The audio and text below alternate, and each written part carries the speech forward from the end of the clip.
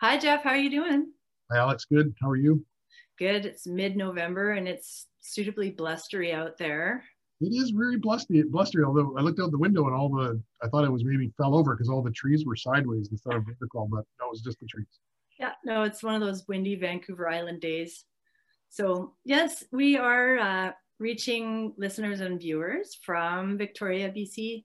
I'm sitting here with Jeff Hopkins, who's the principal educator at the Pacific School of Innovation and Inquiry in downtown Victoria. And I am Alex Van Tall, author, journalist, parent, and now I'm starting to toe the title brain coach. So I'm going with that one. Okay. And this is we have no idea what number podcast this is, but we are going in sequence with these. These are the first podcasts in this series are all sort of centered around the convictions that Jeff has sort of implemented as the school has taken shape over the last 7.5, 8 years. So we call them convictions, and you hammered out 20 of them, Jeff, and that was late in the summer. And since we started the podcast, we've just been talking about one conviction with every episode. Although we did do a special COVID, how are teachers managing in COVID show. So that was our last one. But now we're going back into the convictions. And today we're going to talk about one of the ones that I'm most familiar with. It's your preference of the word learner over the word student. So take it away and tell me what is happening with your thinking there. Yeah, sure. Actually, this is a good one to talk about because I know that we've had a lot of visitors to the school, and sometimes when I use that terminology, you will see the odd eye roll, and I get it because I know what it's people make up their own words, and sometimes it sounds like, I don't know, new age and whatever, but it's like it has a real purpose. There's a real meaning, a really important reason why we do it. Part of it is, well, the main thing is that while part of being a learner can be a student, it's not the other way around. So what I mean by that is you may need to study things that other people have done as a learner, but learning isn't completely comprised of studying people other things have done, in our opinion. Okay, so run me through that one again, because I was going to ask you about that. You said learning can include studying, but not the other way around. So yeah. I guess if you studied something, that's great, and you need to do that to get some foundational knowledge or to add context to something, whatever it might be. But we wouldn't like to see the learning stop there. And part of the reason why we opened the school was that we don't want people to stop at just studying something that already exists. One of our eyes is innovation after all. So if you're not actually going beyond that or synthesizing what you're studying and then taking it somewhere else, adding something yourself to either the body of literature or making something that's never been made before or looking at something with a completely different perspective, in that case, it's not all the learning that you could possibly be doing has been done. Right. Okay, that totally gives context. Yeah. So I see the difference between studying and learning. And actually, in preparing for this episode, I looked up the etymology of the word student, and it comes from Latin. Some roots are Greek, some are Latin. This one's Latin. The original is studere. And there's so studere, I didn't write down the definition, but I think it was, applied learning. But then there's a word that's related to studere, it's studium, and it means painstaking application. And my eyes just went to the word painstaking. I'm like, oh, like it really does specify that being a student means that you are really only focused in one area.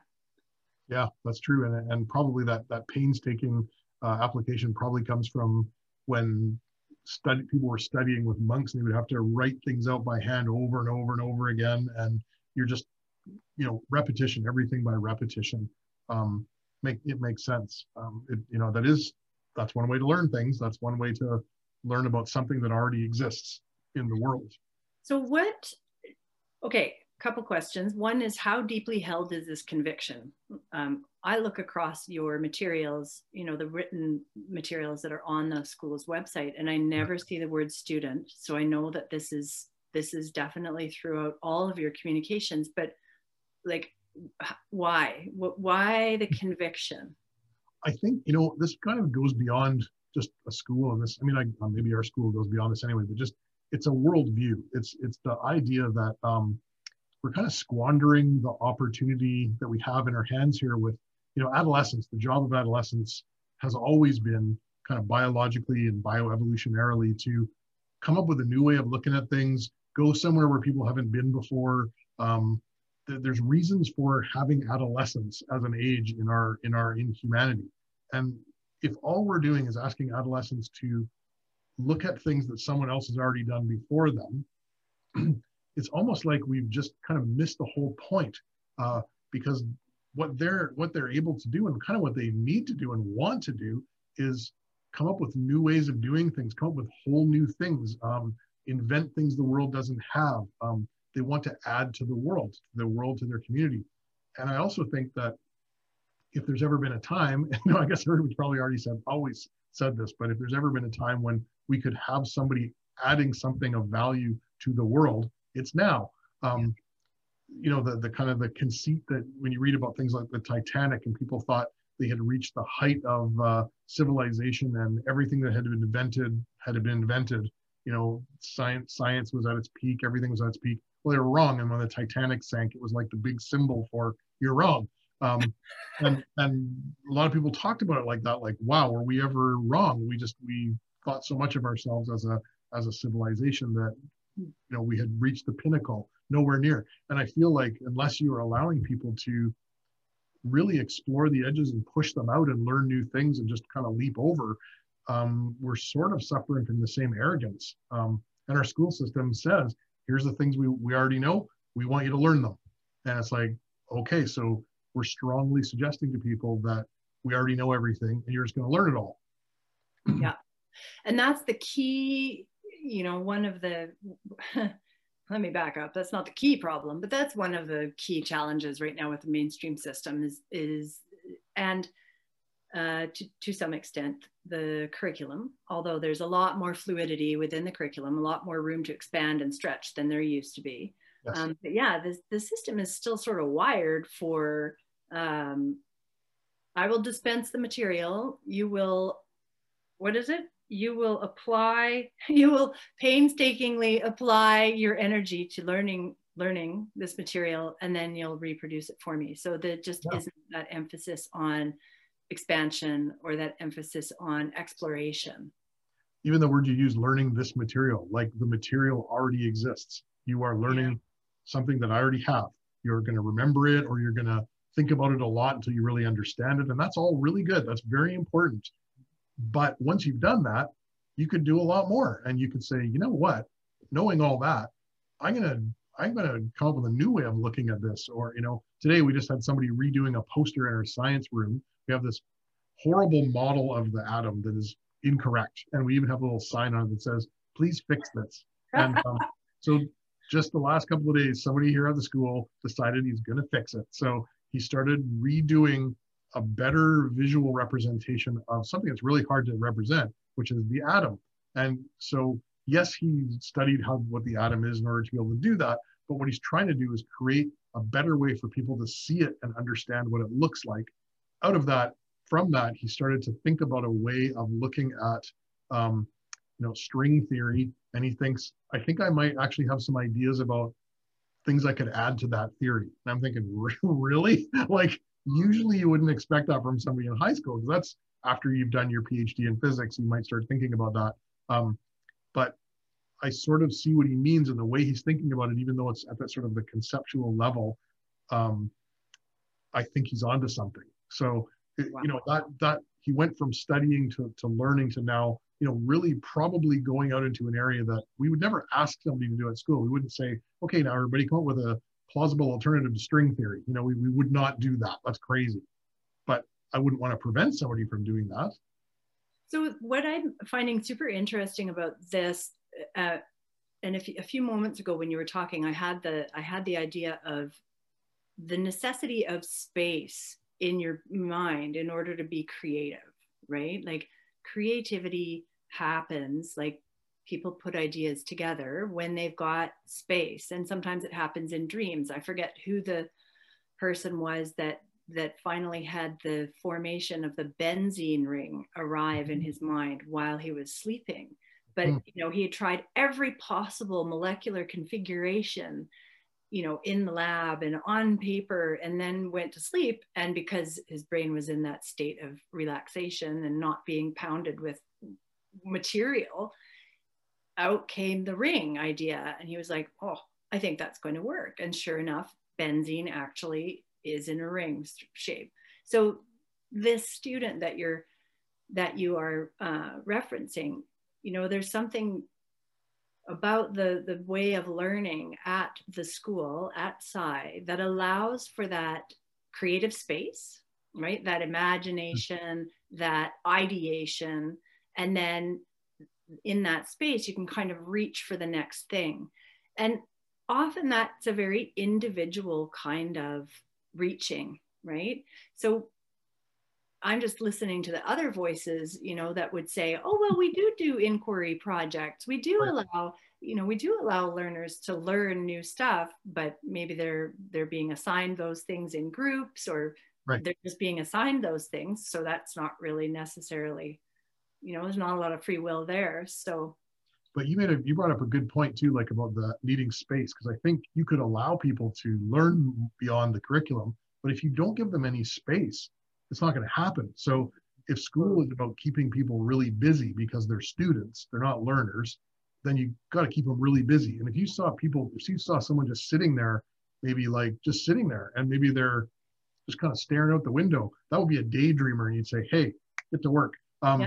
Here, we kind of hesitate on that because you want to wonder what they're doing. And so you might ask them the question like, hey, what's going on? And then they would say, well, I'm actually just kind of thinking a little bit about string theory. You're like, okay, keep going.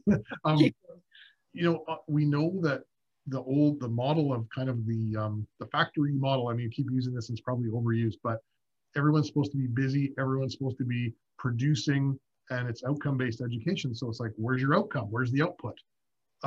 Learning isn't about output. Learning is about learning. So if you don't give people time and space in the day to learn, and you don't let them follow that kind of iterative process where one thing leads to another, if we've decided what the path is going to be already, like we did unit 6, now we're going to do unit 7.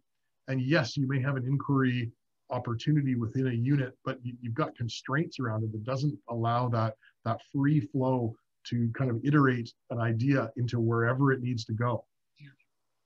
And I think, I'm just thinking about the word student and how it presupposes that the teacher knows everything, or the textbook knows everything. But if that is the approach that is taken, then no new learning can take place, because there has to be exploration. You've got a word here, you've got 2 words here, meandering exploration, right? Accidental learning sometimes through meandering exploration. And that's what we do as grown-ups. That's how people actually learn. So learning isn't on a straight line. Learning is on a line like this. The only way you learn is a meander. You have to do that because you go back and forth. It's not, you don't go at the same pace through anything, but we pretend that there's this march that you're supposed to be on in school that, I guess that's what you could do as a student. That's definitely not what we do as a learner. We're just doing a session a couple of days ago in physics on equilibrium. And I was just introducing the concept to people who are either in physics 11 or just barely kind of scraping science 9 or anywhere in between. And they're just kind of getting a sense of what equilibrium is. And they're going to see how far we can take it with this group. And we're using some analogies to try to describe it. And then somebody in the group goes, this is a lot like the way the stock market works. And I said, well, what do you mean? They go, well, not the stock market, but more supply and demand. And they said, there's an equilibrium in supply and demand. If you're trying to apply, instead of applying an external force like you do in physics, if you apply something like you overproduce something, then its value goes down because the supply and demand are kind of in this balance. I was like, that's a really good analogy. Like, it's a really, really interesting analogy. So anyway, that just watching their mind go off, and they kept going with that, and they're actually building sort of this whole equilibrium model about how supply and demand works, and how free markets work, following a physics model of equilibrium, Wow. as opposed to studying an economic model. They're not doing that. Right. That's an example of interdisciplinary. That's a biggie, interdisciplinarity, right? Yeah, Where you might learn something in one area, and then lo and behold, something you've learned in that area applies and works analogously to something in another area. And that just deepens the connections, right, in the brain. Yeah, and when they said it too, not only did it deepen their own connections, but I think it helped everybody in the room, because there were a bunch of people went, "Oh, that's really interesting. There's another example that was analogous," and it just made it more possible for more ways for everybody in the room to think about that concept of equilibrium. Now, the term learner, Yeah. you are using it at your school. Your teachers are using it at the school. How does, and of course, the children that attend the school are learners, but how does that term apply to your team as teachers? Well, we're all learners as well, and it's actually funny that you asked that, because we don't know what we're supposed to call ourselves. Like, we call ourselves teachers because we can't think of a better name, and we've talked about coaches, because we do some coaching, but we also do other things, so it's not just coaching. I mean, I think we are learners, and we try to demonstrate that for our younger learners at the school too. And that's kind of the difference that we say, like, I'm old, you're young, I've been learning for a long time, you will too when you're my age. Like, don't stop. And then I don't know a bunch of things that you know, and you don't know a bunch of things that I know. So learning together in a community is really important. So, we're all kind of learning together. And the way we look at how we're teachers is we're sharing our learning, and we're trying to share it in a way that can be scaffolding for someone else's learning, not just, I know this, I want you to know it the same way, and just say it back to me. So we just, yeah, you're right. We are all learners, all the adults here too, everybody in the school. And that's really powerful and important modeling, I think, too, for young people, is to know, like, to see their adults learning alongside.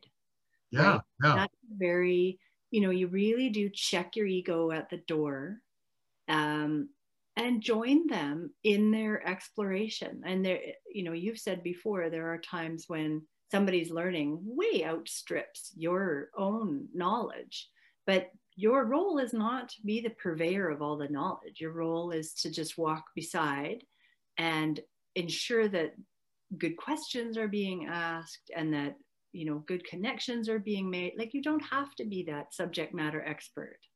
Not at all. And I think this comes back to the whole use of the word learner, which is, if school is about learning, we should call the people in it learners. If it's about something else, then don't call them learners. But we want it to be about learning. So we use that word to remind us that that's actually what we're here to do. So that walking beside someone as a teacher, as opposed to telling people what to do and barking commands, it's a very different relationship. And most teachers want to be that supporter of learners, but they're often trapped in a system that says, kind of, but you kind of have to be this other thing also, this sort of authoritarian / crowd control person, all these other things that you sort of need to be in the mainstream system.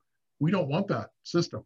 We think that is kind of silly. So why not strip away as much of that as possible, the parts that are not required, and just leave behind a learning community. And so that's all it is. That's all we're here to do. It kind of cleans up your job, like, significantly, when you say, is this helping somebody learn something? Well, then don't do it. Like, it's pretty simple. I think it's a really valuable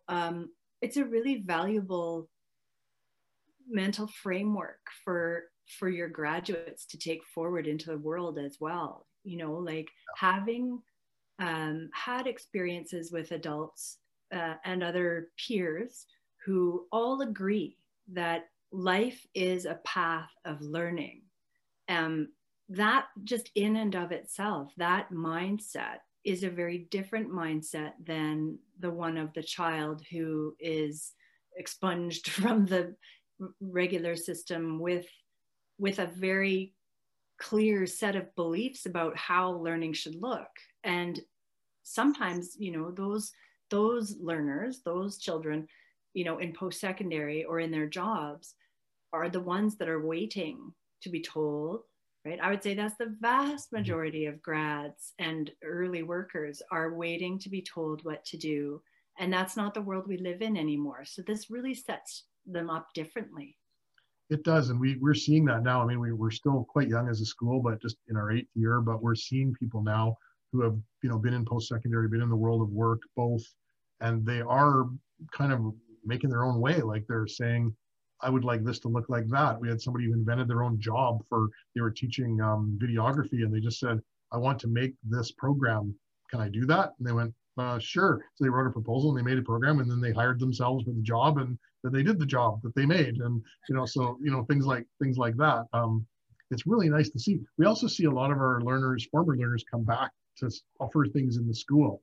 So they just sort of keep, they get into the groove of that. So they'll say, oh, hey, I learned how to do a whole bunch of stuff on, I don't know, like a piece of software, like a video editing software, or a, you know, sound recording software or something. I'm happy to come back and teach it if you ever want me to come in and do like a session or two. And so we take people up on that, so that our learners here see older learners come back in and kind of give back in that way. So they're teaching people what they've learned in the school, and they can just kind of see, oh, this just keeps on going. This is not a thing that ever really stops. And the teachers weren't kidding when they said that they're still learners, but they're just older, because that's what these people are doing. So they start to see this line of this, you know, that we always use this term lifelong learning. But, you know, I think if we want to take that really seriously, we have to really look at how we're setting things up here. Yeah, I think that's really compelling to have your older learners coming back and teaching stuff to the ones who are still enrolled in the school. That's motivating for them as well, right? Like, and that story you told about the person who went and basically created his job description, and then that, you know, that's actually happening simultaneously in the business world under the catch-all term. Let's see if I have the book here. No, I don't. The catch-all term is evolutionary organizations, and this is thinking based on the work of Aaron Dignan, who operates a development firm called The Ready. But he wrote a book called Brave New Work, and it's all about how organizations are shifting and must shift to meet the world as the world is now. So gone are the org charts, gone are the hierarchies. And now what is really effective is for people who are onboarding to know what they're interested in, so they know where their attention will be sustained and well fed, right? They know what they're good at and what they're very competent at. They know what they don't actually want to do, and they know what they're no good at doing. And so, you know, I've heard of, there's a local startup actually that basically everybody in the startup, everybody in the exec suite has a list of the jobs that they do, regardless of whether they like them or not, but they highlight the ones that they actually really are good at and they like and they want to keep. Yes. But then the selection of new jobs, you know, jobs that they don't actually really want to have to do. So new people coming in can look at those lists and go, oh, I really actually like marketing, so I can totally take that off your plate. And so people are kind of finding their roles based on what they want to learn and what they want to express in their work. It's fabulous. Yeah. And then that should change over time. When someone goes, you know, I've been doing this thing for a long time. As much as I enjoy it, I'd really like to try something else. And then you're adding something back to that list that other people can take. We do that here as teachers, and it's really nice. This year, we really went evolutionary. We hired one of our grads. She's an international student, and she's at UVic. And she really wanted to learn she wanted to kind of contribute to how we teach people who are learning English as a second language. And she went through that experience herself here. So she ended up actually taking her own TESOL course, which is a teaching English as a second language course, during the lockdown in March, because she was bored. And so she took an online course at the University of Arizona or something. But she already had a nice way with people. And so our ELL teacher here, he's a retired teacher. Actually, we won't let him retire, and so we just keep bringing him back in. He's a licensed teacher, but he's you know, one day he wants to probably call it in and actually just retire.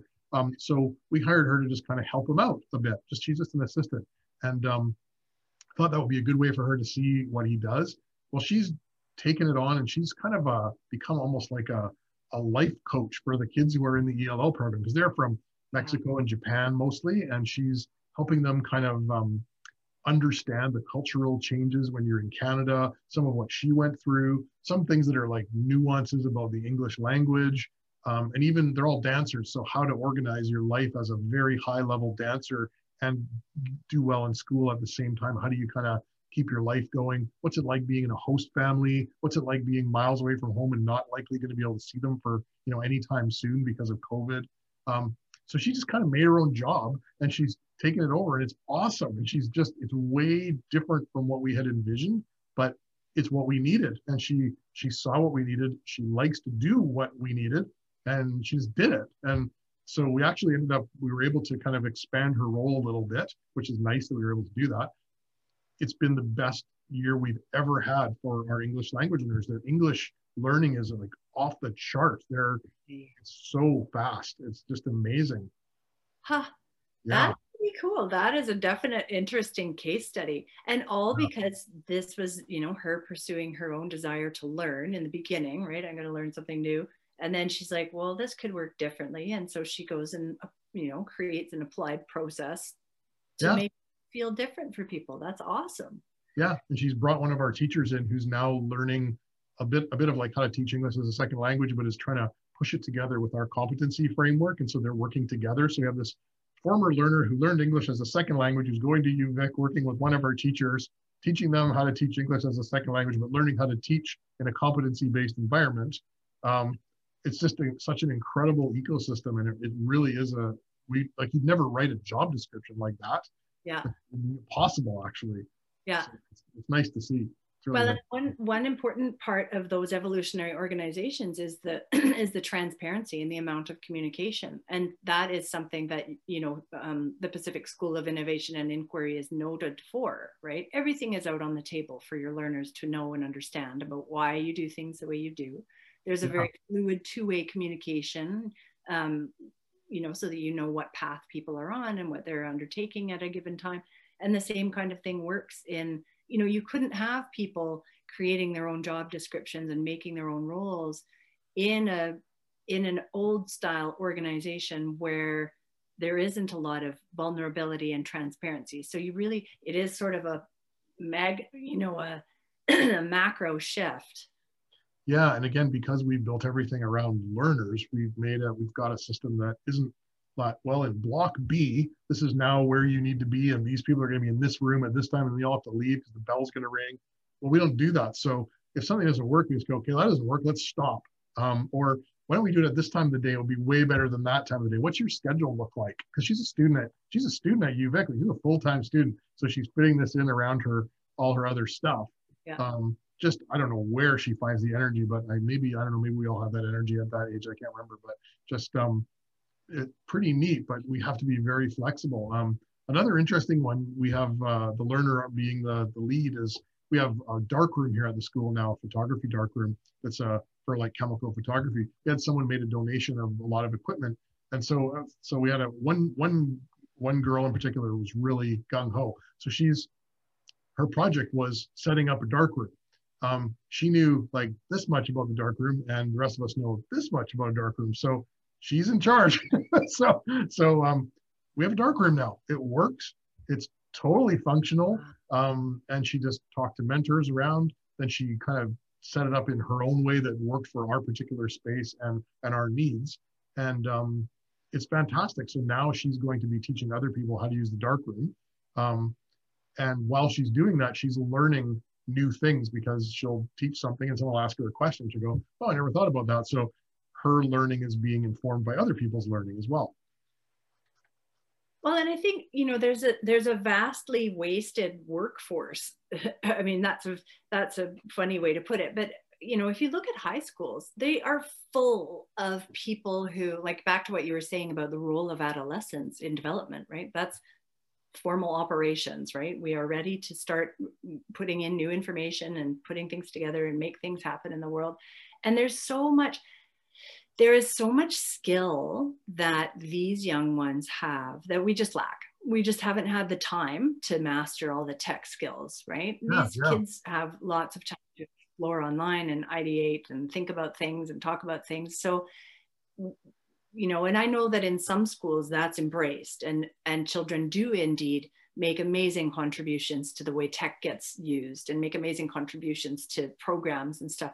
But that's not universal. I think that would be something worth encouraging schools to look at is, you know, you've got, it ups engagement, right? Like it's not a, it's a total win-win-win-win-win situation, you know, to just sort of seek advice, look for some partnership with those young people, allow them a bit of freedom. You know, I just think giving trust, and that's what Sai is so adept at. You give trust first. And when you start with trust, it might take a few shots depending on the child's nature, but almost immediately everybody rises right to it. They do. They almost, I can't even think of any exceptions to that.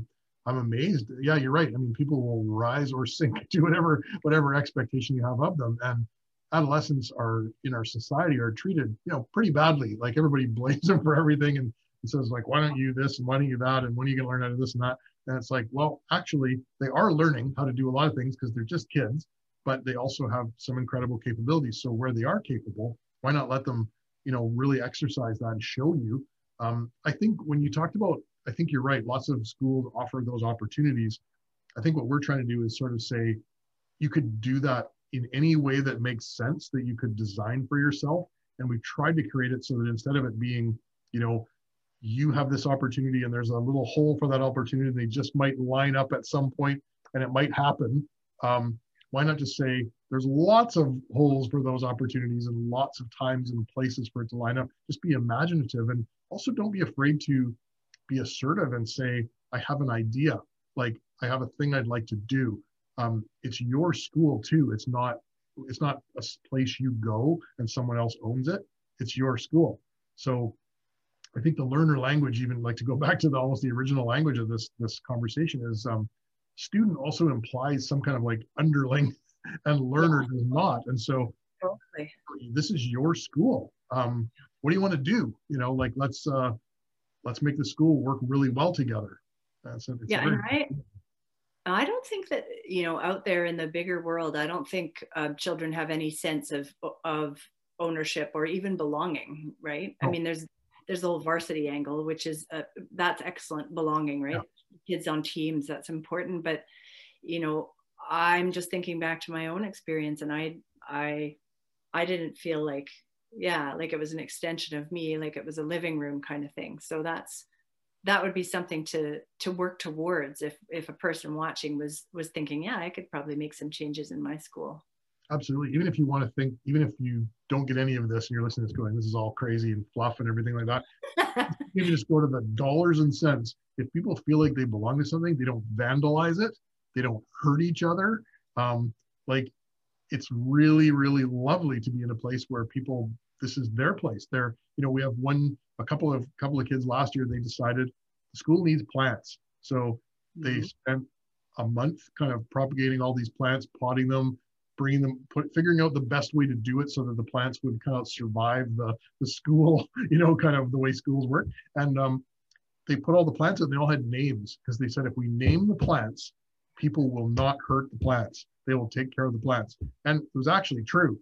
Plants were fine. The only thing about them is you have to like, just, you know, you have to make sure they get enough light and all that kind of stuff, but they're well taken care of. And so we had plants, and they all had names, and people said, oh, I'm going to be sitting over here by Ivan. And you're like, who's Ivan? Oh, the plant. And then that's awesome. Yeah, you're right though. I mean, belonging is a huge core need as humans, and that's like rooted way down deep in there alongside worth, right? And I'm not sure which one has precedence over the other, but those are usually where all of us, unless you're enlightened, everybody's got gaps in belonging and worth. And so the earlier we are able to show children that they can trust the world, you know, with that sense of belonging, the better off everything is going to be down the road. Yeah, absolutely. And then yeah, then they can, you know, if that's not a thing they're worried about, they can work on other stuff. Like got the belonging taken care of. Okay, great foundation. I can go work on other stuff. Yeah. The belonging itself is a kind of scaffolding. And I know we've talked about that before, but if people feel a sense of belonging, they're willing to take those healthy risks that you need to take to learn something. But if you don't feel you're belonging, you know, people are watching me. What do they think? Are they evaluating everything I do? Is this all external? And really, it should be, you know, again, what are we doing as a learning community? What risks do we take? It makes a big difference. Makes a very big difference. Cool. Well, that was a really good conversation about learner versus student. I'm glad we had that one. Me too. Good one. Today's happy fact, that was conviction number 10. So we are halfway through the list of 20 convictions that you laid out in the summertime. Wow. Amazing. It's incredible. So come back, everybody, for the next episode of School of Thought. Thank you, Jeff Hopkins, and we'll reconvene in our next show. Thank you, Alex.